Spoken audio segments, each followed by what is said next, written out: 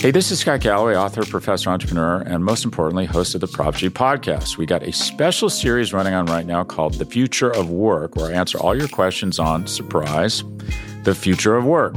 Questions including, what are we missing when we work remotely? Or how do we handle work-life balance when a major opportunity comes knocking?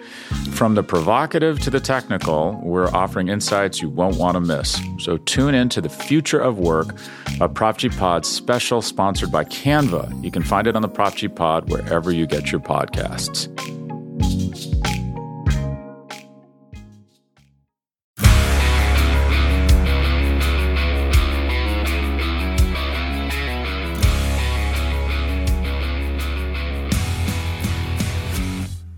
Welcome to the Daily Hammer, your daily news source when it comes to the Atlanta Braves as part of the Battery Power Podcast Network. My name is Sean Coleman. Hope wherever you are and wherever you are listening, you are having an outstanding start to your Friday. Of course, you can find the Daily Hammer, the Battery Power Podcast, the Road to Atlanta Podcast, and the new podcast with Chris Willis and Stephen Tolbert, all at batterypower.com, at batterypowersb, and across all forms of social media, and free on all podcast platforms. Wherever you choose to listen, that's where we'll be for free. Just hit that subscribe button, and you'll get the latest content when it is available. My name's Sean Coleman. You can find me at StatsSAC on Twitter. When it comes to the Braves, here's the latest from Atlanta. And the latest is this: the Braves have enjoyed the start to their lengthy West Coast road trip here in the early part of September. A sweep of the Oakland Athletics, as was expected with the difference level and talents between both teams. And now the Braves have won 7 straight games. Again, we talked about it yesterday, how an incredible of a stretch it has been for the Braves over the past 3.5 months. Well, now the competition gets a little bit tougher, as the Braves, who are right now the top wild card team in the National League, will be going into a weekend series in Seattle against the team that currently is the top wild card team in the American League. The Braves have 25 games left this year, and there's a couple of obvious, accomplishments that they'd like to achieve. For one, the Braves have a very good shot of winning 100 or more games for the first time since 2003. Right now, the Braves stand at 86-51 through 137 games, so they have 25 games left. The Braves simply need to go 14-11 or better, and they will achieve 100 wins in a season for the first time since 2003. If you go back, it's pretty incredible. Between 1997 and 2003, the Braves had 5 100-win seasons in a 7-season stretch. So just if you ever want to go back and just have a lot of fun seeing how good at times the Braves were during their 14 divisional, year stretch, how fun they were to watch during the regular season. It's pretty incredible, the success that they had. But getting back to the present, yes, the Braves have a very good shot at getting 100 or more wins, and they're going to have to do that, because to be honest with you, with how easy the Mets schedule is remaining, going 14-11 is not going to get the job done for a Braves team that clearly has aspirations to win the NL East. Currently, the Braves are a half game behind the Mets, as both teams had Thursday off. But the Mets remain significantly favored, at least through Fangraphs, to be the eventual NL East champion. And the reason why is because of the fact that they just simply have a significantly easier schedule than the Braves moving forward. Right now, Fangraphs basically has the Mets around 66% to win the NL East division, and the Braves around 34% to be able to earn their 5th straight division crown. And of course, winning the division in and of itself is relevant enough. That is a significant enough goal for the Braves to continue doing all that they can to win at the same clip that they are now, to have a chance to win that 5th straight division title. But in terms of 2022, I think that there's actually an even more significant, more beneficial outcome or more beneficial privilege that the Braves would get outside of them winning a 5th straight division title. And that is them being locked in as the number 2 seed in the National League playoff picture during the postseason. Because if you look at the setup for the playoffs, that number 2 position in the National League, that actually, in my opinion, may be the most advantageous position in the National League playoff picture this year. The reason why is because of this. There clearly are 3 teams in the National League that are better than all the others. The Dodgers are in a tier of their own, and then the Braves and Mets are locked in right beside each other in that second tier.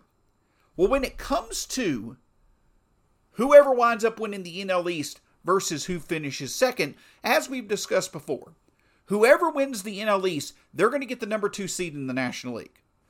Whoever finishes second is going to be the top wild card team, the 4th seed in the National League, and they'll host the 5th seed in a 3-game series. Now, the 4th seed, whether it's the Braves or the Mets, the 4th seed will be able to host all 3 games in that series, but obviously that's something you want to avoid. Any team would want to obviously get the bye that comes with winning the division, and that is one reason why the number 2 spot in the National League playoff picture is so advantageous, is because whoever achieves that spot, they will be able to get a bye in the playoffs just like the Dodgers will. But the other thing that stands out is this, is that if there are 3 teams right now that clearly are better than the others in the National League, and 2 of those teams are either going to finish in the 2nd spot or the 4th spot in the playoff picture, that means that in the divisional round, the Dodgers are likely going to be facing the Braves or the Mets. On the flip side, the number 2 seed will likely face either the Cardinals, the Phillies, the Padres, or the Brewers, depending on how things shakes out. So the point that I'm getting at is that even though the Dodgers are clearly going to be the number 1 seed in the National League playoff picture, chances are they're going to have a tougher divisional series than the number 2 National League seed, because the way things are set up, whoever finishes second in the NL East, they're going to host the first round of the playoffs. Whether it's the Braves or the Mets, and whether it's the Braves or the Mets, if they win that first round, they'll then go on to face the Dodgers. So the way that the NL playoffs are actually lined up right now, it's the Dodgers who chances are will have a tougher divisional series being the number 1 seed than the number 2 seed in the National League will. And of course, when you get to the postseason, you want as easy of a playoff path as possible to move forward.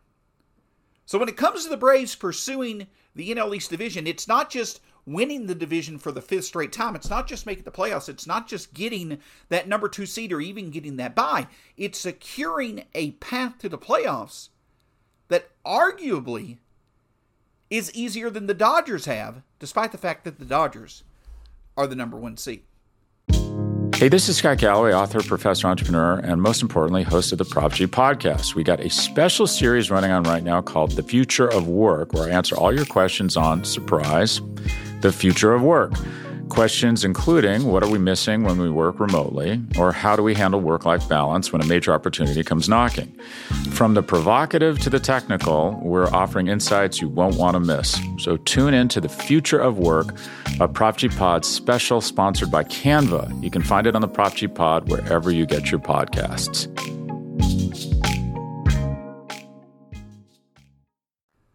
So we all knew that there is plenty to play for when it comes to the Braves for the rest of the season in pursuing that division title. But there are also, in terms of this year's postseason, there are plenty of further advantages for winning that number 2 spot, even to the point of whoever gets that number 2 spot having the easiest path to the NL Championship Series.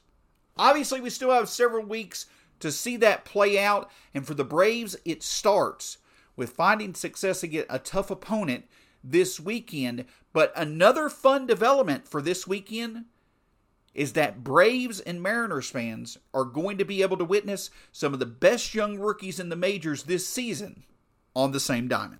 Anytime that you have 2 teams that clearly are in the playoff picture in their respective leagues facing off against each other. When they don't face off against each other that often, it's a lot of fun. Anytime that you get to see two of the younger teams in the majors faced off against each other that are two of the better teams as well, it's a lot of fun, especially when it's over the weekend. And that's what baseball fans are going to be in line for when it comes to seeing the Mariners and the Braves face off this weekend in Seattle. And there are some comparisons. There are some clear, fun comparisons between the Braves and the Mariners this season. As I mentioned, right now the Mariners are the top wild card team in the AL playoff picture. The Braves are currently the top wild card team in the NL playoff picture. But another really fun aspect that both these teams share is that the Mariners currently feature the best rookie pitcher in the American League this season and the best rookie position player in the American League this season in George Kirby and Julio Rodriguez, respectively. Does that story sound familiar? That's the similar setup that it is for the Braves, as they feature the best rookie pitcher in the National League in Spencer Strider and the best rookie position player in the National League in Michael Harris. Now, in the National League, we know that it is likely a two-person race for the National League Rookie of the Year between Strider as well as Michael Harris. In the American League, it's likely going to be more between Julio Rodriguez and Adley Rutschman. You would think that Rodriguez would win it, especially how impressive he's been for most of the time that he's been healthy this season. But George Kirby has clearly established himself as the best rookie pitcher in the American League so far this year. So both teams have benefited heavily. Both teams have performed better than expected as the years progressed due to the contributions that they're getting from their young players. Now, I think that it's fair to say, and you know, I don't think that this is any secret, of these players that I mentioned, Julio Rodriguez probably is the one with the most hype, probably the one with the highest ceiling. But it goes to show just how impressive Michael Harris has been, that statistically, he basically has been just as valuable as Julio Rodriguez this year.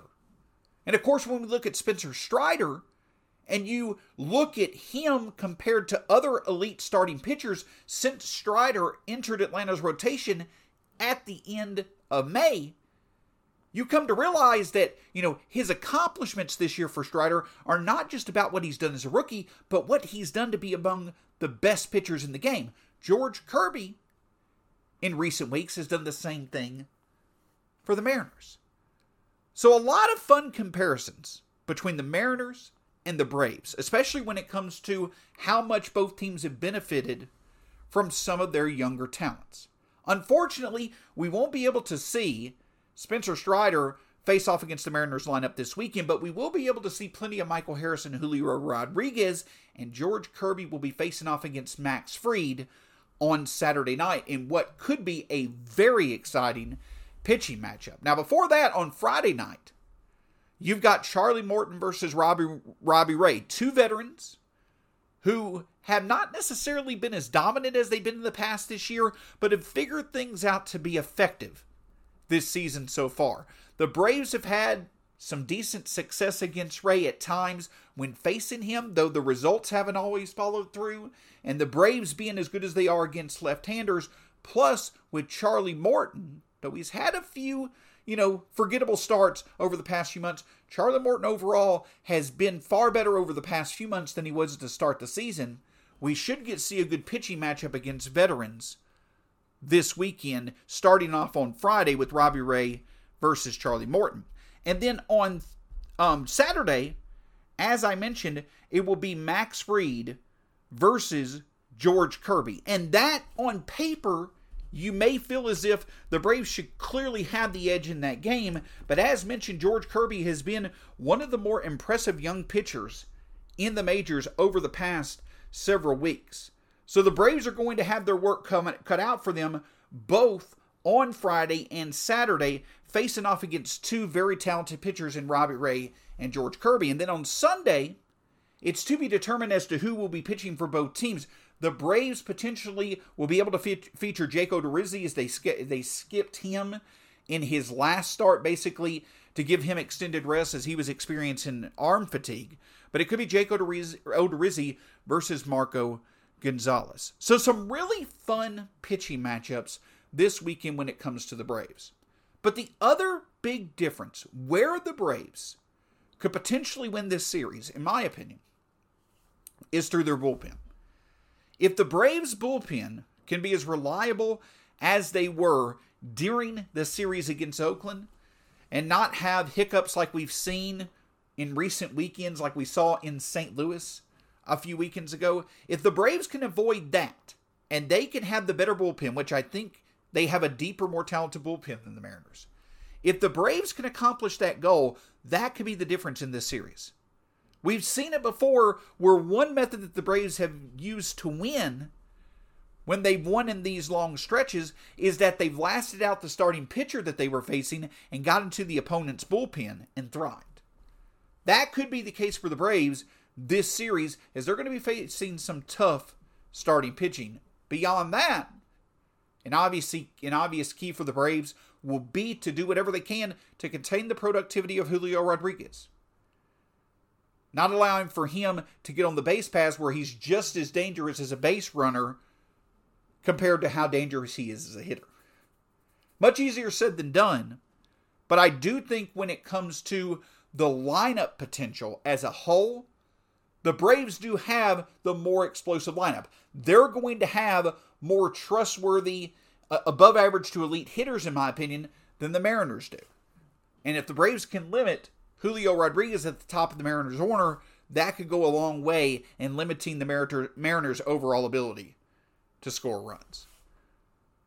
So we constantly are excited to see the Braves' young talents featured. It's going to be even more exciting to see some of the top young talents in the game facing off against the Braves this weekend as well. Hope everybody gets to enjoy it. I'm looking forward to seeing Julio Rodriguez for the first time live in a while, as he just seems to be a very exciting, dynamic player. He seems to be in the same mold as a Ronald Acuna Jr., a Fernando Tatis, a Juan Soto.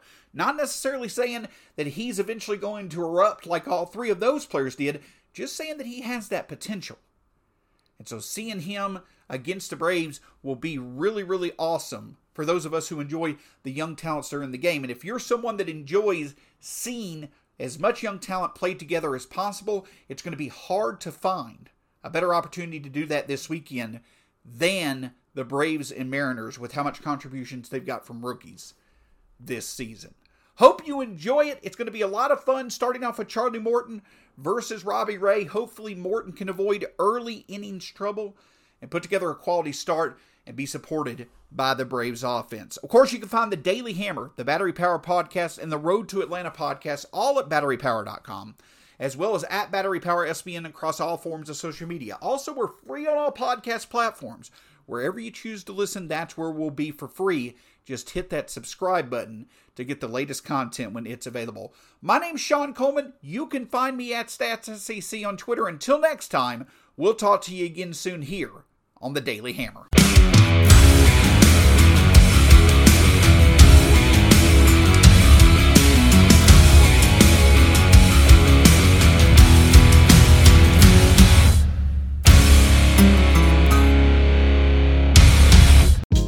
Hey, this is Scott Galloway, author, professor, entrepreneur, and most importantly, host of the Prop G podcast. We got a special series running on right now called The Future of Work, where I answer all your questions on, surprise, the future of work.